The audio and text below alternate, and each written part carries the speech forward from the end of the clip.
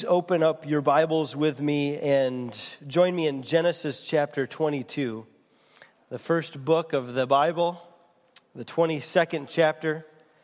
You should be able to find a hardcover Bible in the pew or the seat back in front of you if you don't happen to have one of your own.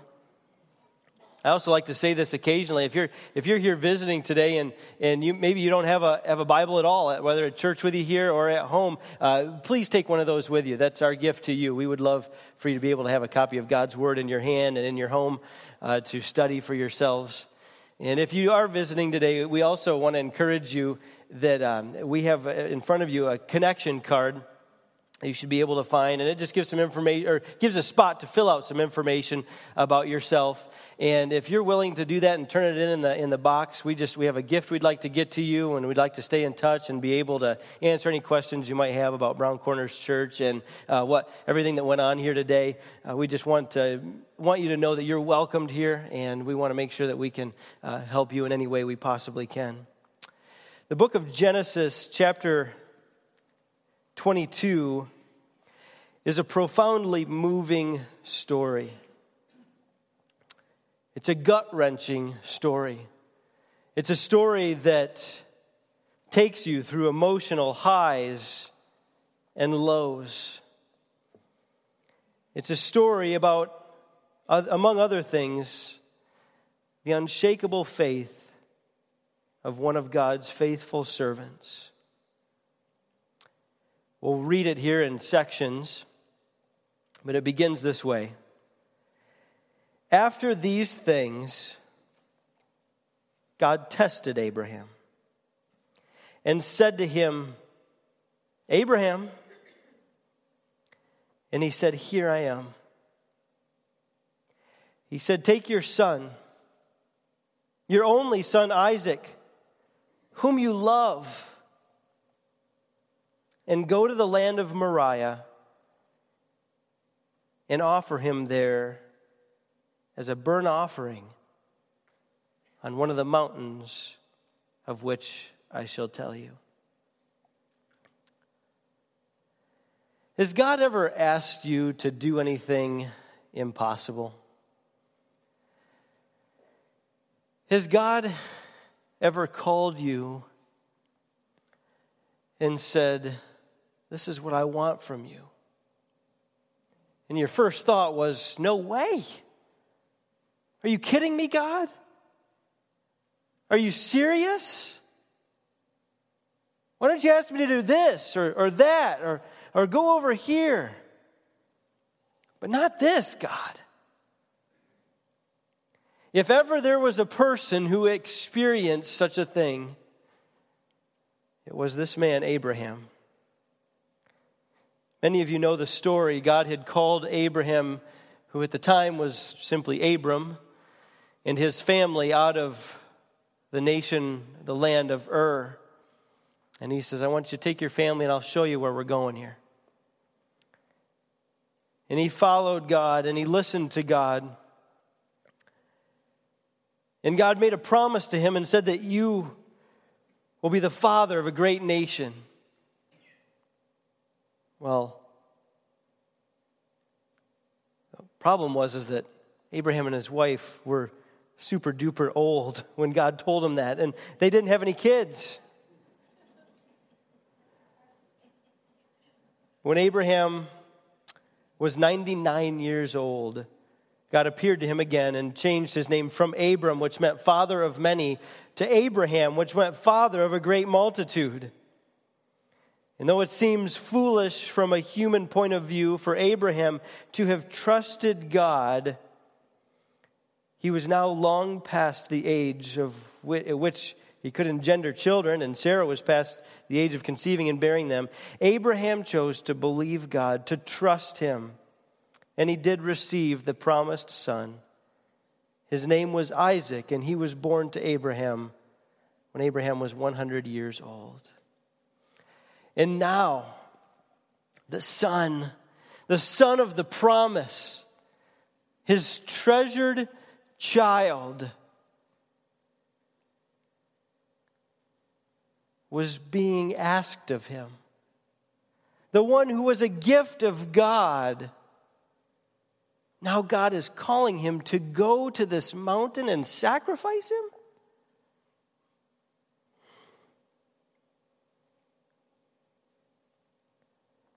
In our lives, God will, I promise you, ask you to do things that are impossible. There's a verse that I hear quoted often. It's not in the Bible, but I hear it quoted often nonetheless. And it goes something like this. Doesn't the Bible say, God won't give me more than I can handle? You may have heard it. You may have even said it yourself. I want you to know that I have combed the pages of Scripture and such a verse does not exist. Which means that sometimes God is going to give you and I more than we can handle. And I want you to know that that's one of the points of the Bible. I can't, but God can. The Apostle Paul was writing in the New Testament, many, many years removed from the story of Abraham. In the book of 2 Corinthians, he was explaining the sufferings that he was going through. And he explained to the Corinthians, listen, I've discovered that when I am weak, he is strong. I've discovered when I am unable, then God is able to work and he gets all the glory because no one's looking at the Apostle Paul saying, wow, you're pretty amazing. There are times in our lives when God will ask us to do or to trust him for the impossible. Times when he calls us to have unshakable faith. We're told in Genesis chapter 22, the very first phrase says, after these things, God tested Abraham.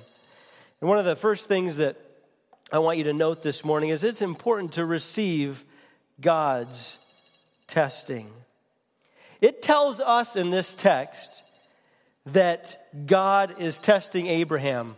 But there's no newspaper headlines for Abraham that this is what's going on. God does not text him or send him an email and say, I just want you to know that about a week from now, you are going to be tested. How many of you know that's how trials work? We don't get advanced knowledge. We're not prepped. There's not a debriefing time before they happen. They just happen. We're told here that this is what's going on. That God wanted to test Abraham. It's so important that we remember that when God comes to us with trials, that we are willing to receive his testing. He wanted to, the word here used, it means to try something, to refine it, to test it out. I remember when we were kids, we had a small drainage creek that ran along my parents' property border.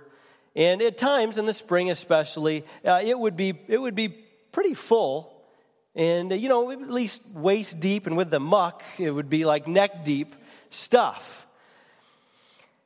And inevitably, we would build forts down there. We'd go play, and we would try to build bridges across this thing. And no matter how well constructed the bridge appeared to be, there was always a guinea pig. Hey, you try it out. Now we all knew how to swim, and we knew the water wasn't that deep, but that muck is what scared us. We didn't know what was down there, and a foot or two of just slime and ooze, and it was, field runoff and stuff. So, busy farm next to us. And so, we would usually go for the youngest brother, the most gullible one, and we'd try to tap him for it. And then we would barter and things. Well, if you go, then I'll do this for you. I'll do your dishes tonight or whatever. There was always somebody who had to test that bridge. And you get out there and you're still keeping one foot on the shore, But eventually you had to put all your weight on that thing. God here is testing Abraham, and there was no opportunity for Abraham to keep one foot on the shore. He was calling Abraham to be all in, to fully trust him, to fully rely upon him. He was asking something impossible. We could argue that it was unfair, but God's God. He gets to do what he wants. He's the one that gave him that child. Here's a couple of things to remember when God asks us to do the impossible. First of all, remember that God is never going to tempt you to sin. The Bible teaches us that in God is no sin. He has never sinned, never done anything wrong, and neither does he tempt us to do wrong. He may try our faith, but he does not tempt us to sin. We may choose to sin in the midst of the trial, but that's not God tempting us to do wrong. Secondly, we need to remember that God is never out to crush. He is always out to refine. This is so important to remember, that God is never out to crush. He's always out to refine. Because it's tempting to get confused about that when you're in the middle of it. And you feel and you think that maybe God's not as loving as you originally thought he was. That maybe he's just kind of this sinister, being up in heaven trying to torment and torture you. God's goal is always to test and refine our faith, never to crush. In Exodus chapter 20, verse 20, Moses was speaking to the people years after this story of Abraham. And he says, "Do not fear, for God has come to test you, that the fear of him may be before you, that you may not sin." God always has purpose in his testing. God always has goals to see us, as that verse says, to fear him and to sin less.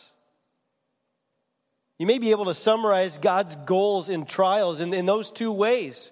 He wants us to fear him, and he wants us to sin less. John Bloom has written, "The crucial thing for us to remember is that all God does for us as his children is for our good. He is blessed both in the giving and in the taking away, because both are for the sake of our joy. Often it is in the taking away that our true love and trust are revealed, which is a great mercy to us and usually for others. And often in this age, the most valuable, the most satisfying, the most beneficial, longest lasting gifts we receive and pass along to others end up coming through the experiences of our losses." Did you hear that last phrase? The most valuable, the most satisfying, the most beneficial, the longest lasting gifts we receive and pass along to others end up coming through the experiences of our losses. There's not one of us who signs up for loss and tragedy. There's not one of us who's at the front of the line for pain and difficulty and hurt.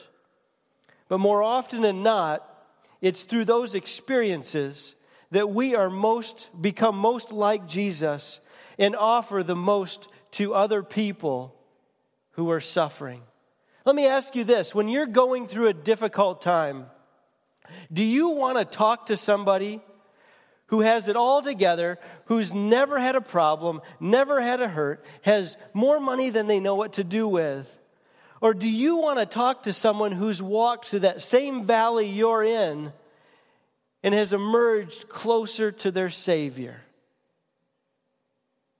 None of us want to sign up for these trials. None of us want to be asked the impossible by God. But deep down, we know, and Scripture attests, that it's in those moments that the Savior's presence is felt most closely.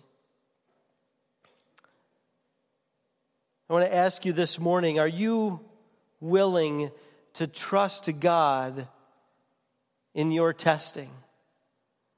Maybe right now, Some of you are hearing this message, and God's speaking to you because you are in the middle of something, maybe the hardest thing in your life. Are you willing to trust God? Are you willing to count on and depend on His promises?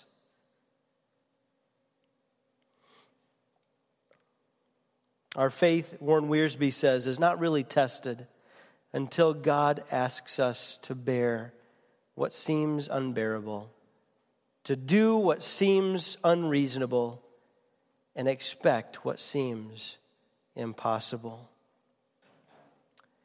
As you read the story, though, I'm impressed with Abraham's obedience. Verse 3 says, "So Abraham rose early in the morning, saddled his donkey, and took 2 of his young men with him and his son Isaac."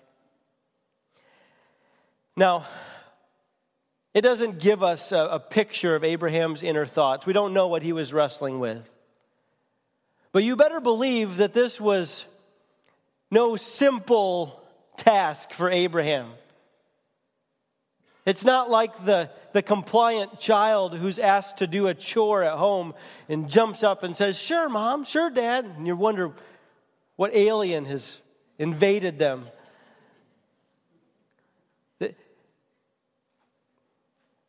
I really don't think that Abraham is like, "All right, sounds good. I didn't have any plans for the next few days anyways. Come on, Isaac." It tells us he arose in the morning. It doesn't tell us that he didn't get another wink of sleep that night. It doesn't tell us his conversation with God. Now, I am impressed with Abraham's obedience, but mark my words, he wrestled with this. As any human being would, there had to be a struggle that went on internally. But he chose to obey in faith. And so, it tells us at the middle of the way through verse 3, he cut the wood for the burnt offering and arose and went to the place of which God had told them. On the 3rd day, Abraham lifted up his eyes and saw the place from afar. Then Abraham said to his young men, "Stay here with the donkey, and I will get the boy. I'll go over there and worship and come again to you." Did you hear what he said in verse 5? He says, we're going to go worship. I want to ask you this morning, when God asks you to do difficult things, are you able to worship when you're in the wilderness? When you're looking around and you're lost, you don't know what's going on, you're having that wilderness experience, are you able to worship despite your circumstances? Despite everything seeming to crash in around you, are you able to go to God and glorify Him? I know what I do when I'm in the desert. I'm uber good at whining, complaining, trying to wiggle out of whatever trial I'm in. Those are my natural tendencies. Come on, God, this isn't fair. What are you asking this of me for? Go pick on somebody else. I know lots of people who need lots of spiritual growth. Come on, work in their life. I don't deserve this. And on and on and on it can go. And all the while, we're missing a chance to worship, to draw near to God, to come before Him and say, God, I don't understand this thing that you've asked of me. I don't understand why she got cancer. I don't understand why the doctors can't figure out his health problems. I don't understand why I can't seem to find a job here. I don't understand why day in and day out, this sin, this struggle just seems to beat me up everywhere I look. But God, I'm coming before you, and I want you to know that I trust you in the midst of this. I trust you while I'm wandering around here in the wilderness, trying to find my way. You see, Abraham, they had a 3-day journey. And I think one of the things that he probably did on those agonizing 72 hours was to rehearse the promises of God. You see, God had told him that he was going to be the father of a great nation. And he had said, this is the son through whom that nation is going to come.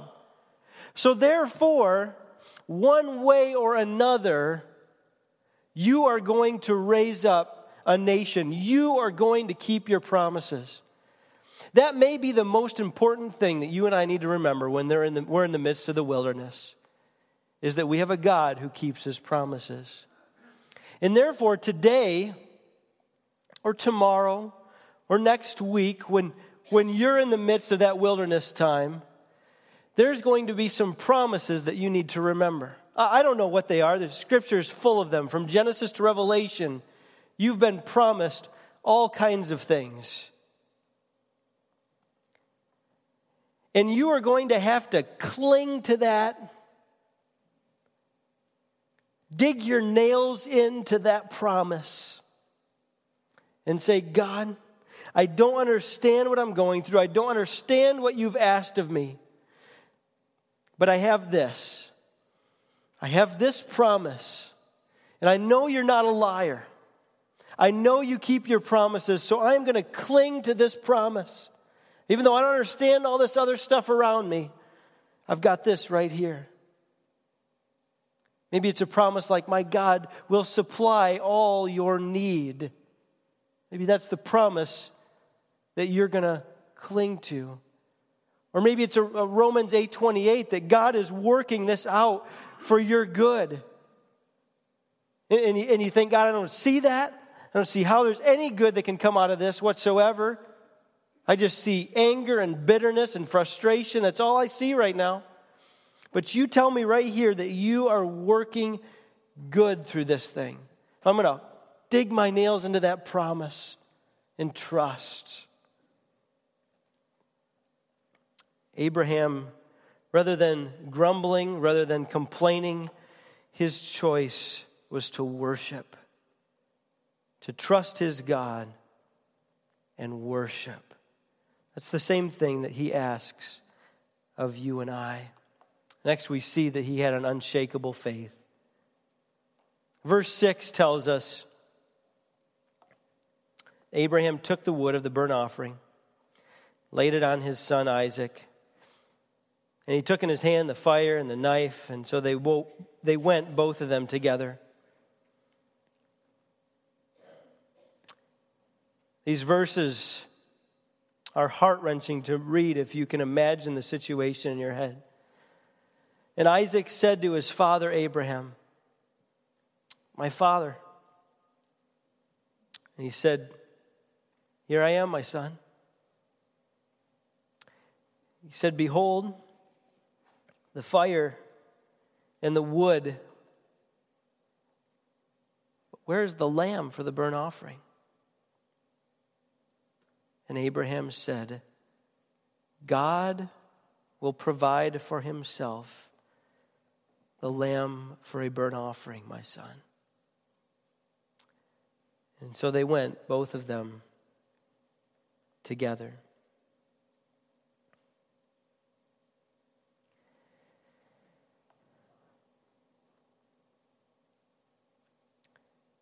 In the book of Habakkuk, chapter 2, verse 4, it says, the just shall live by his faith.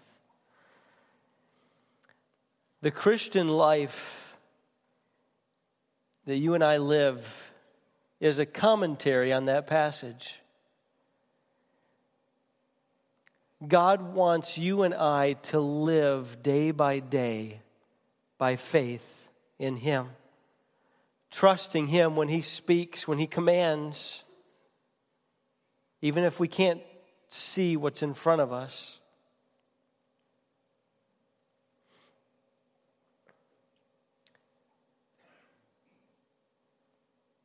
Abraham trusted God with his son.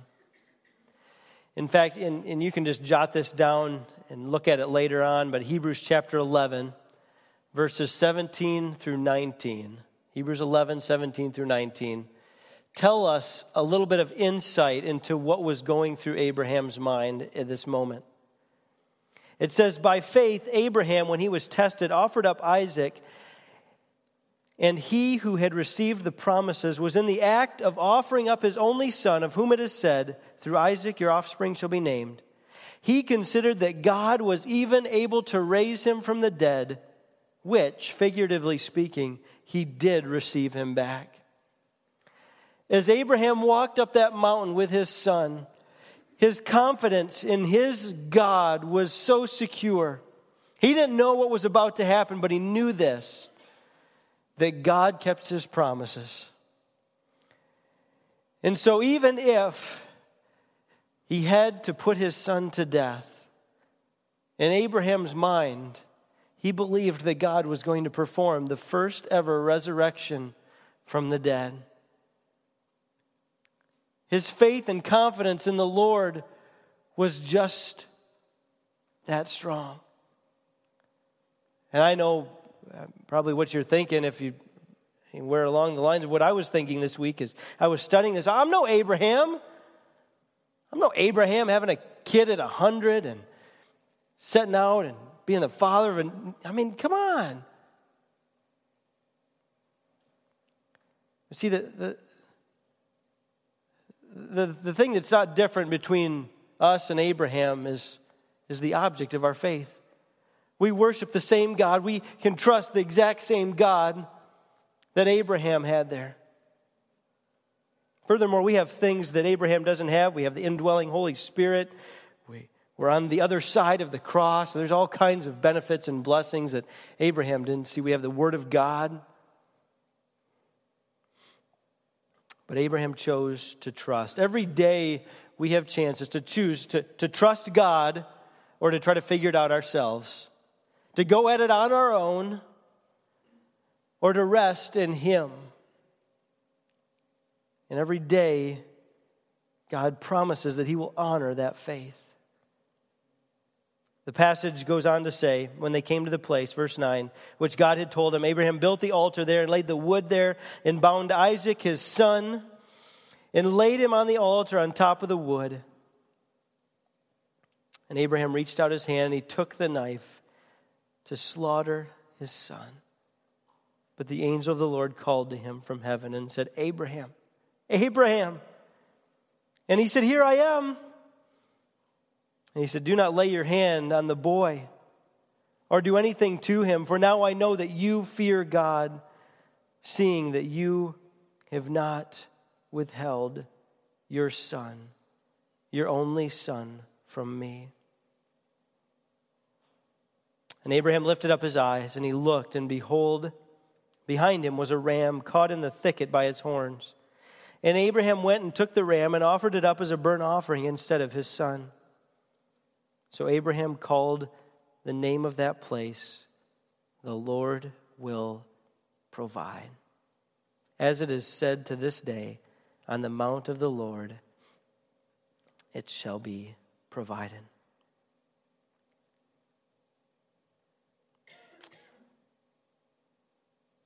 God tested Abraham. Abraham trusted God, and God provided. Today we have the same confidence that whatever we're trusting God for, He promises to provide. Maybe not in the way that we expect. Maybe it's not going to look like we think it'll look. Abraham obviously thought that he was going to have to kill his son and was trusting God for a resurrection, and God intervened. Rarely does God work the way that we anticipate Him working. Number 4, I want to remind you to rejoice in the Lamb. Just as Abraham was about ready to strike his son, he looked up, and there was the sacrifice. There may be no more beautiful picture in the Old Testament of a lamb dying in the place of another person than here. See, because many, many years later, probably almost 2,000 years later, another lamb would take our place. A lamb provided by God. Here, the son was spared. But in another story, the Father did not spare His only Son, but gave Him up for us all.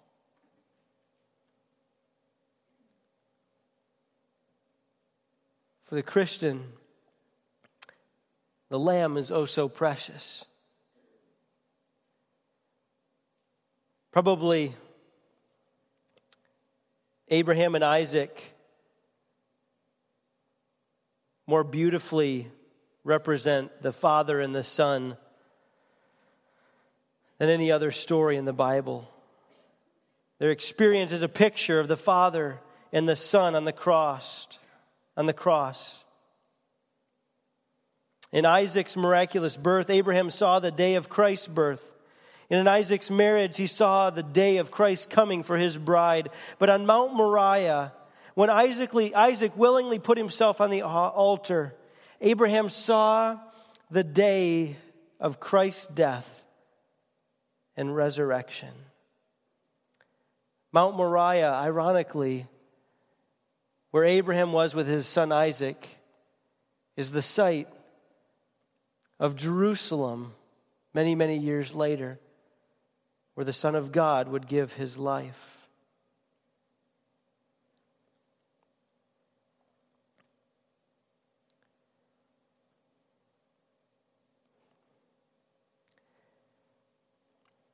We have a choice when we go through trials. When God calls upon us to do what seems to be impossible. We can go our own way, try to do our own thing, or we can choose to trust, even though we can't see what's happening.